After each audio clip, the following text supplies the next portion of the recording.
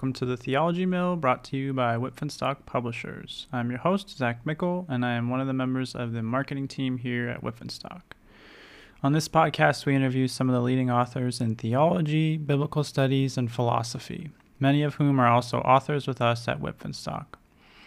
If you like what you hear on the podcast, come stop by our website at whitfinstock.com. That's WIPF and stock, STOCK.com, where you can browse our books and read our blog.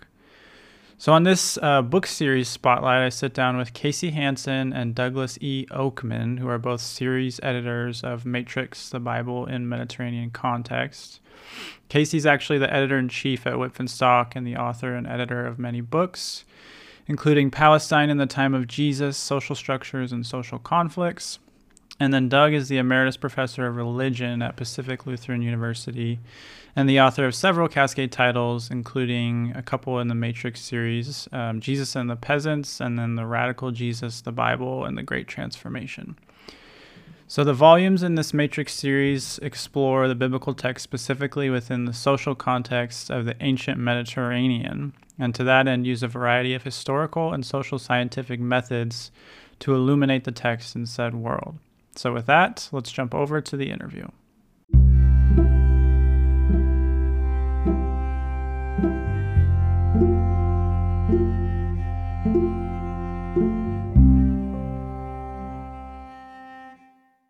So welcome, listeners. I'm here with Doctors Casey Hanson and Douglas Oakman, who are two of the series editors for the Cascade series Matrix, the Bible in Mediterranean Context.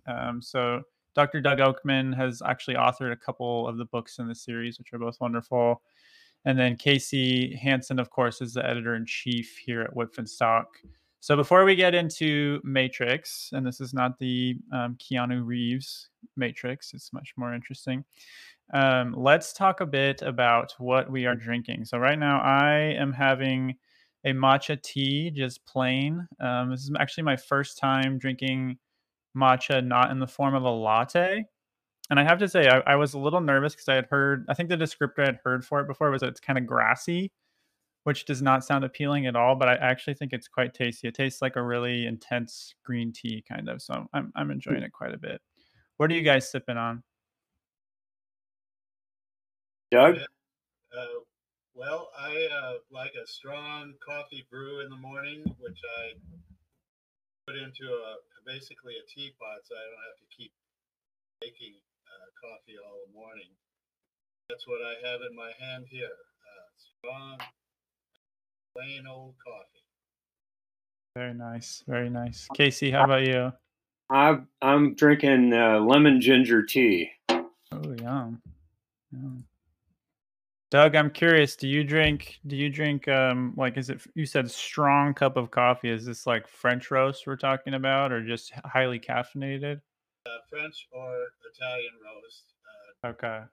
And Casey and I have worked together for a long time, and we always started our work off with a good strong cup of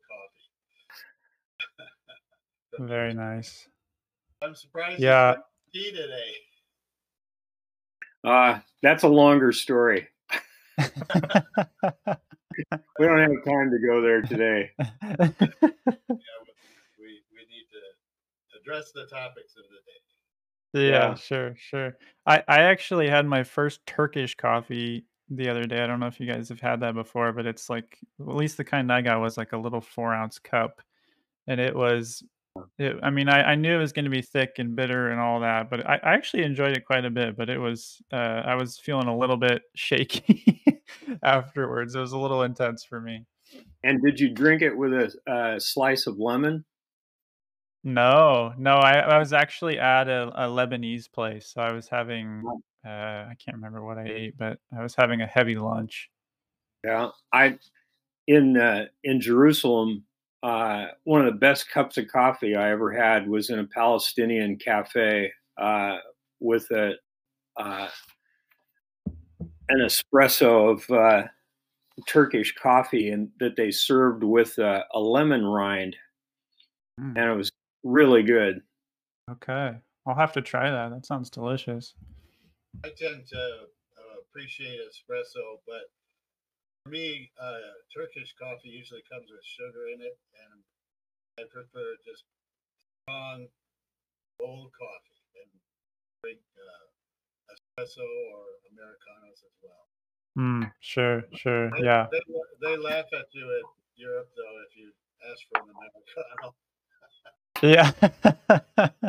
I think that's my favorite drink. I'll make sure not to order it when I go to Europe. Okay, let's get into Matrix. So let's just begin. If you guys could provide kind of just a brief snapshot of what you're after with the series. What is the series about for maybe listeners who haven't heard of it or don't know much about it? How would you kind of sum it up briefly? Well, one of the key things about the background of the series is that Doug and I were longtime members of the Context Group of biblical scholars working with social scientific methods. And that was a really collaborative group. And it's out of that collaborative meetings, out of those collaborative meetings, that the idea sprang for a series that would specifically focus on the kind of work that we did in context, and so appealed to members of the group to contribute volumes and of various kinds to the series.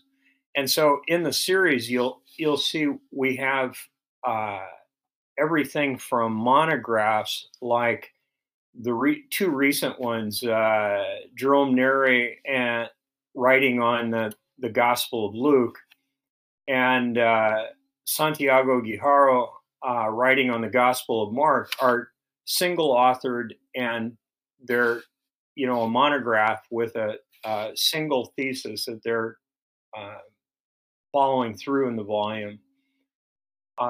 And we also have books like Doug's Jesus and the Peasants, which is a collection of his revised essays on Jesus economics and peasant studies. And then we've got a book edited by John Pilch and Bruce Molina, a handbook of biblical social values, which is a collaboration of about 30 scholars writing short pieces on key values in social science perspective in biblical context. So that's Doug can say more about all of that. Yes, and the series has both anthropological and sociological theoretical perspectives. While usually anthropology is reserved for pre-modern settings, and sociology is understood to be related to modern settings. Nevertheless, our writers and our context group people found all of those resources to be very helpful. For instance, in my case, comparative studies of peasantry could involve both contemporary peasant studies, like those of James C. Scott, or people like Eric Hobsbawm, who did historical studies of peasants. We also had people like Bruce Molina and others who used cultural anthropology to study Mediterranean values, central values like honor and shame, collectivism, dyadic personality. We have interesting perspectives from people all over the world. I think, for instance, of the book Jesus the Shaman by a South African, Peter Crawford. Casey might add some footnotes to this.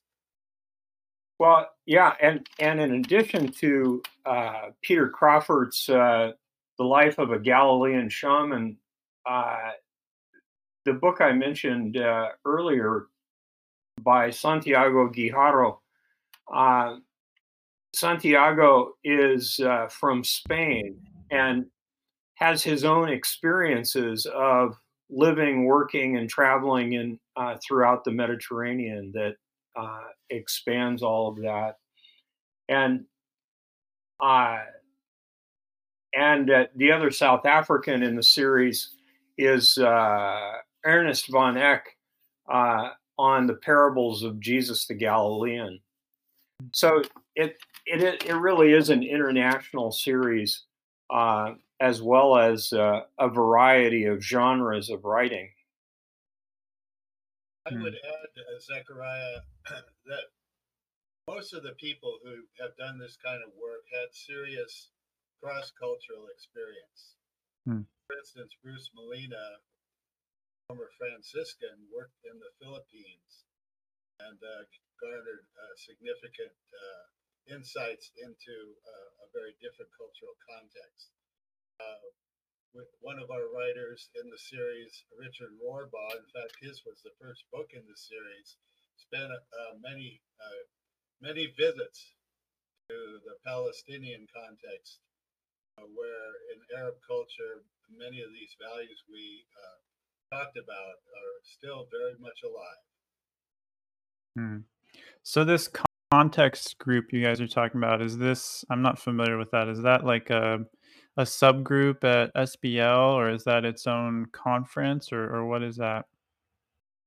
Well, we had our own conferences, and for years they were always held in Portland, but there were a few other conferences that were outside of Portland as well. But no, it was a separate group because we also had a lot of those members formed a study and work groups both at SBL and at the Catholic Biblical Association. So that this was kind of a third meeting place where it was just doing this kind of work, employing anthropology, sociology, and social psychology.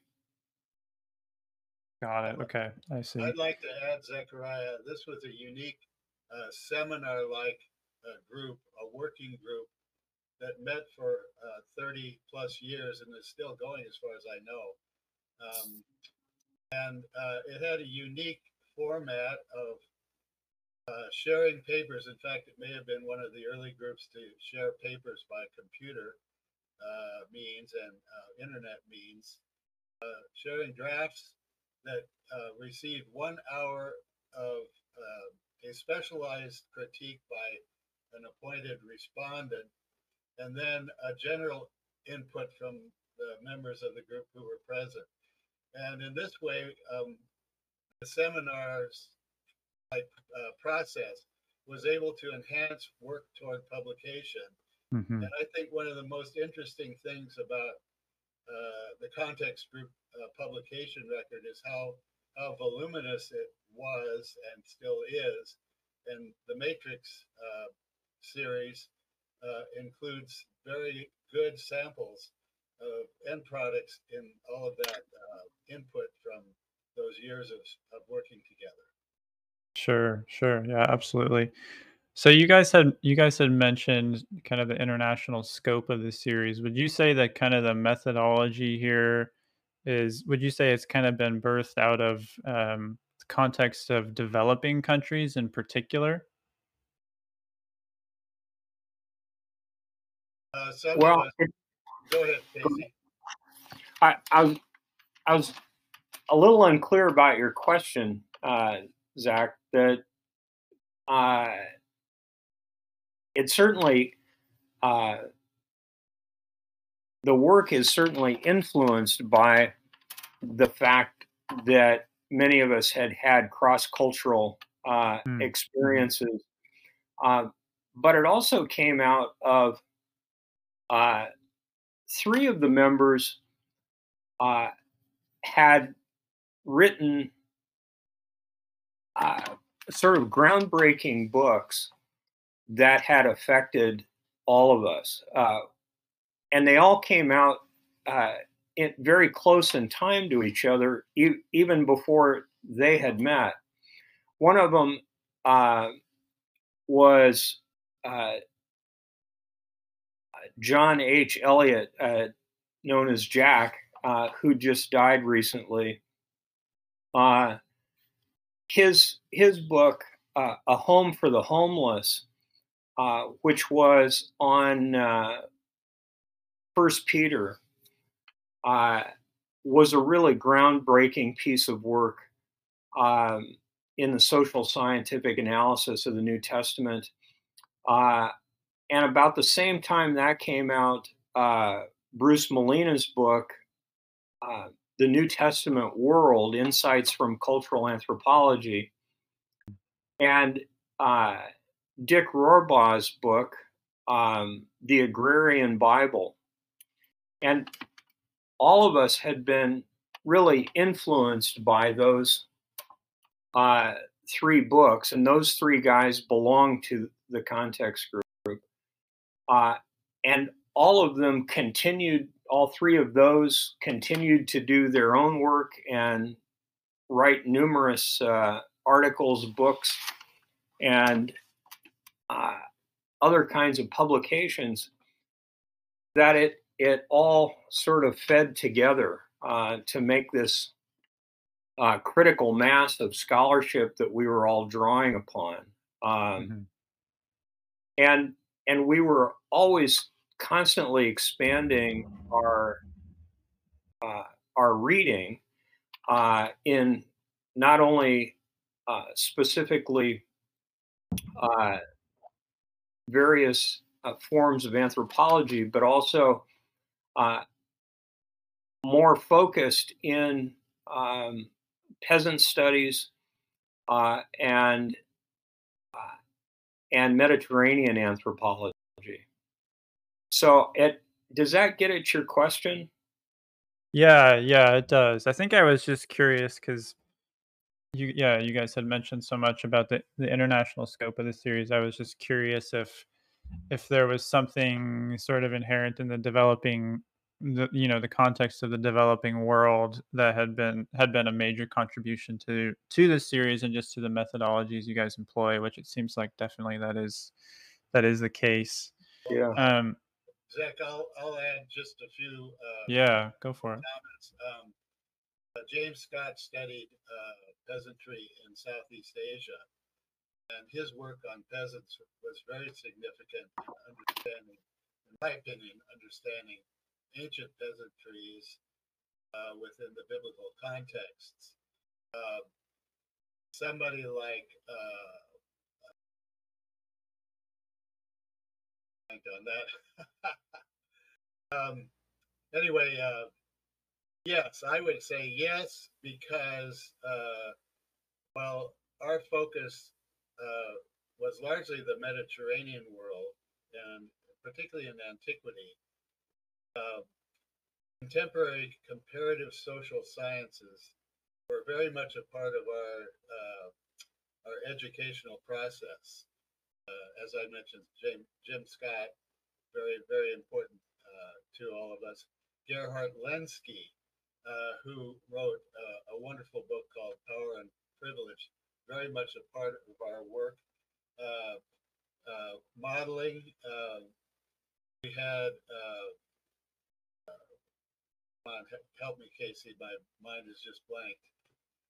On modeling was one of our key interests. Somebody like,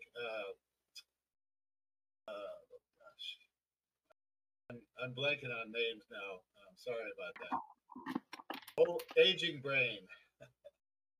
Yeah, that's all right. I do it all the time, so I don't know if it's age. I do it all the time as well. Um, I guess another question is who is this series for? Because obviously you guys are talking about how it kind of emerged from um, these context conferences, and so it seems like definitely, the papers and then eventually the books were sort of produced at least from kind of an inner guild sort of setting. But who are the books for? Are you guys who do you have in mind? Is it other folks in the academy? Is it uh, pastors, interested lay people? Who did you guys have in mind? Well, I think that uh, the vast majority of the material in the series is sort of aimed at biblical scholars, um, but there are there are exceptions to that in the sense that, for instance, the uh, Handbook of Biblical Social Values, uh, edited by Pilch and Molina, was an effort to sort of uh, condense a lot of the work that all of us had been doing into a format that could be used with students and church groups and general readers, uh, without a lot of the technical jargon and without the scholarly apparatus sort of uh, putting general readers off. And Sure. so that book had originally been uh, the the first edition of that had been done with Hendrickson Publishers, and Hendrickson has gone through lots of transitions and has really scaled back in their publishing. And so when uh, Pilch and Molina wanted to put out a new edition of that, uh, we wanted that in the Matrix series because so many of the uh, authors who had contributed to that had been part of the context group and had been part of the Matrix series already. But it was, even though it was uh, aimed more at a general reading audience. Got it. I see. Okay. I would So, add one footnote, and that mhm, is pastors who churches where pastors are more socially conscious have valued this kind of material. I've had numerous contacts with pastors who said, this is very helpful in thinking about mm, how to bring these biblical materials into a thoughtful contemporary context in a church or in a synagogue and the like. So I think the work has had real meaning as well to clergy and to people in classrooms, particularly upper division or seminars, who mhm. have used these books with their students. Mm. Got it. Okay. So what is social scientific interpretation? Obviously, you guys have talked about this quite a bit already, about kind of the methodology drawing from the social sciences as disciplines, Hmm. which there's of course a whole range of those. But how does it do that? And then what does this whole social scientific interpretation thing really look like? Well, one of the things that uh,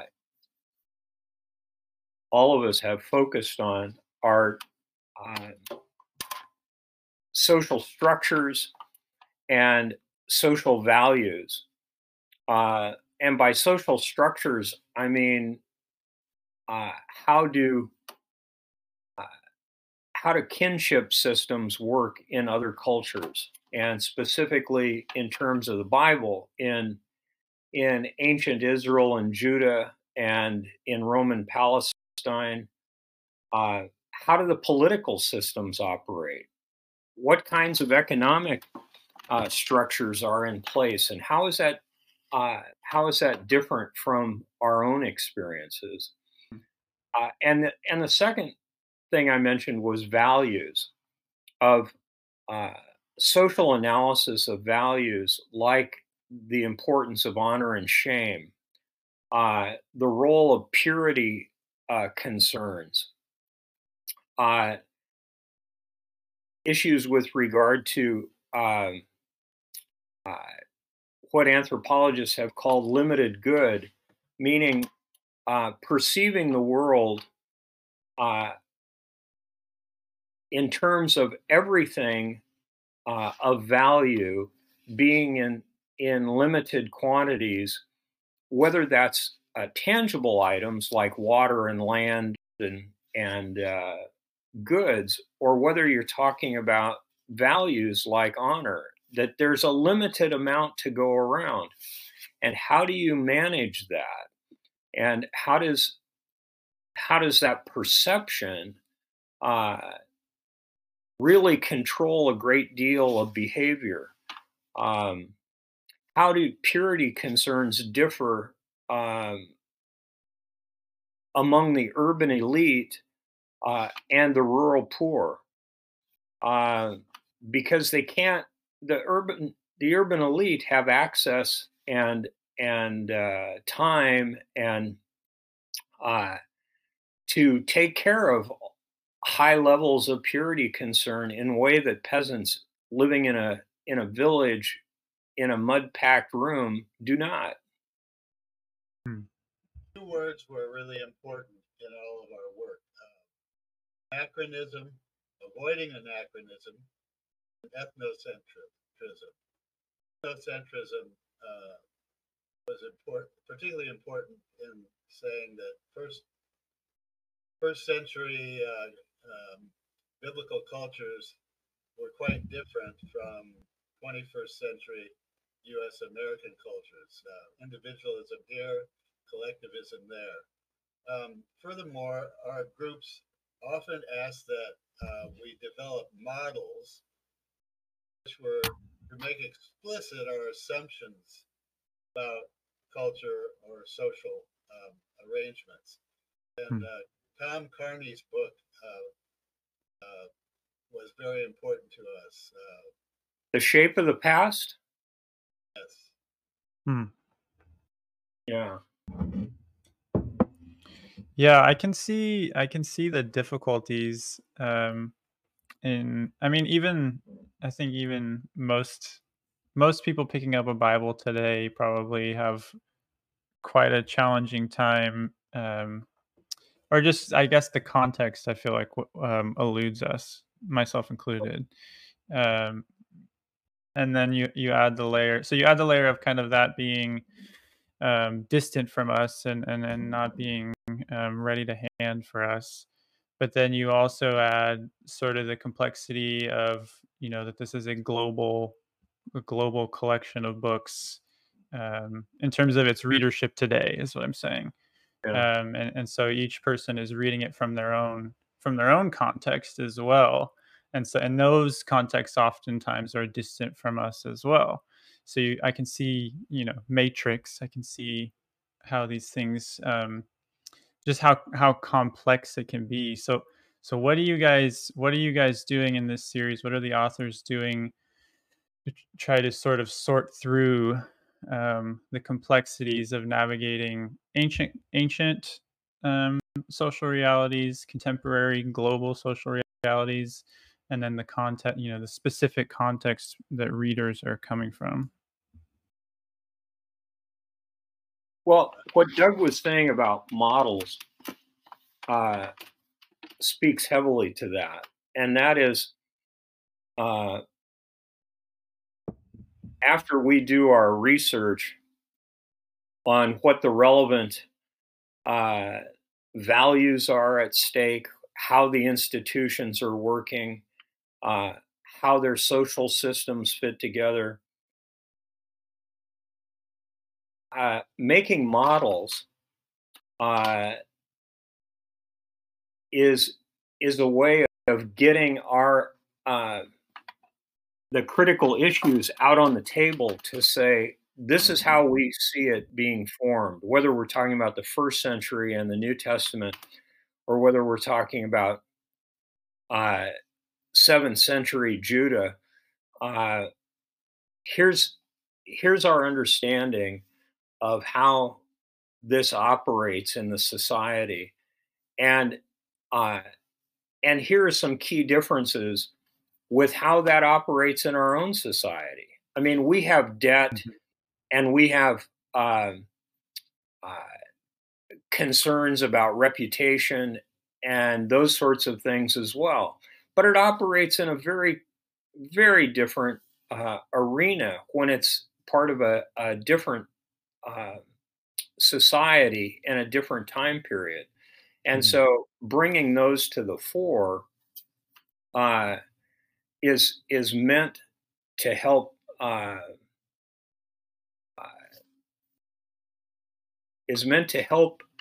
the reader get a handle on both what they're reading and how their own distinctive context and awareness and depth of understanding interacts with that. Mm-hmm. Mm-hmm. Yes, two other words: understanding how people thought and acted in the past, and then perhaps explanation why certain patterns persisted in agrarian civilizations, as they have been called before the Industrial Revolution. There were certain patterns that persisted. I call them variations on a theme. That is, roughly 1% controlled almost everything.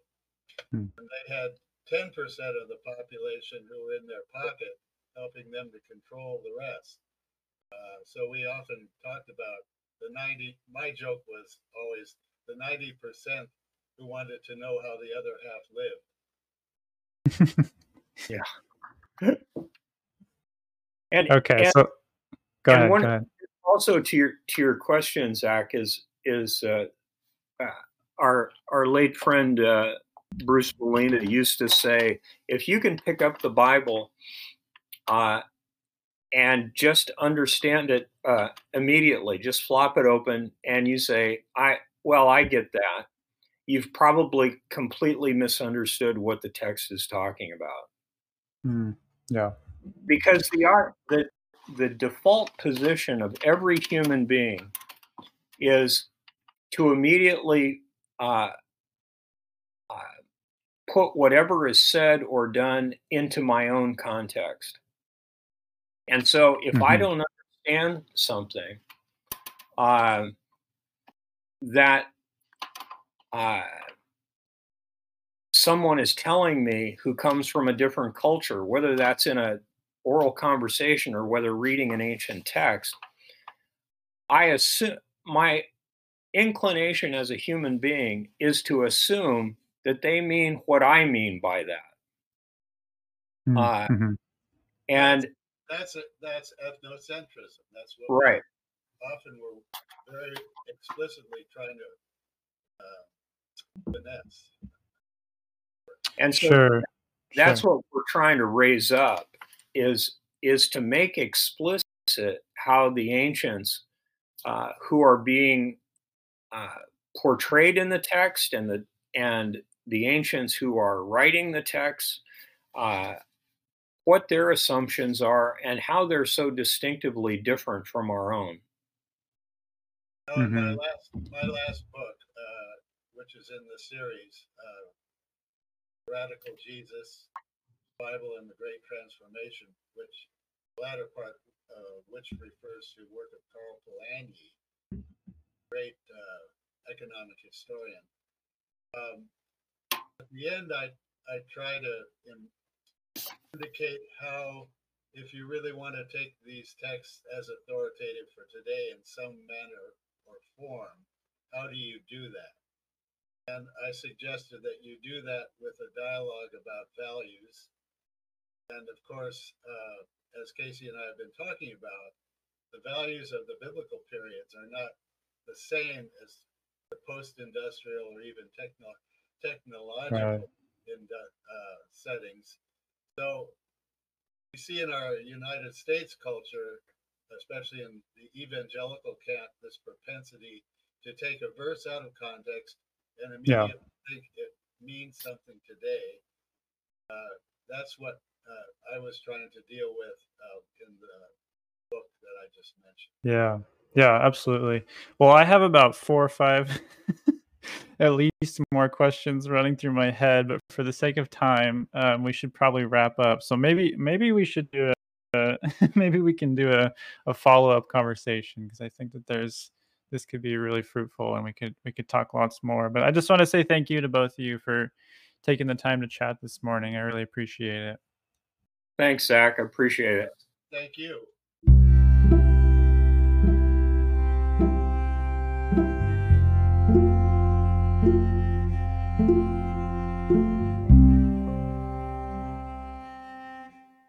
Thanks for listening to the Theology Mill, brought to you by Whitfinstock Publishers. If you liked what you heard and would like to hear more, you can subscribe to our show and visit us at whitfinstock.com. But more importantly, God bless, good friends, and we hope to see you again soon.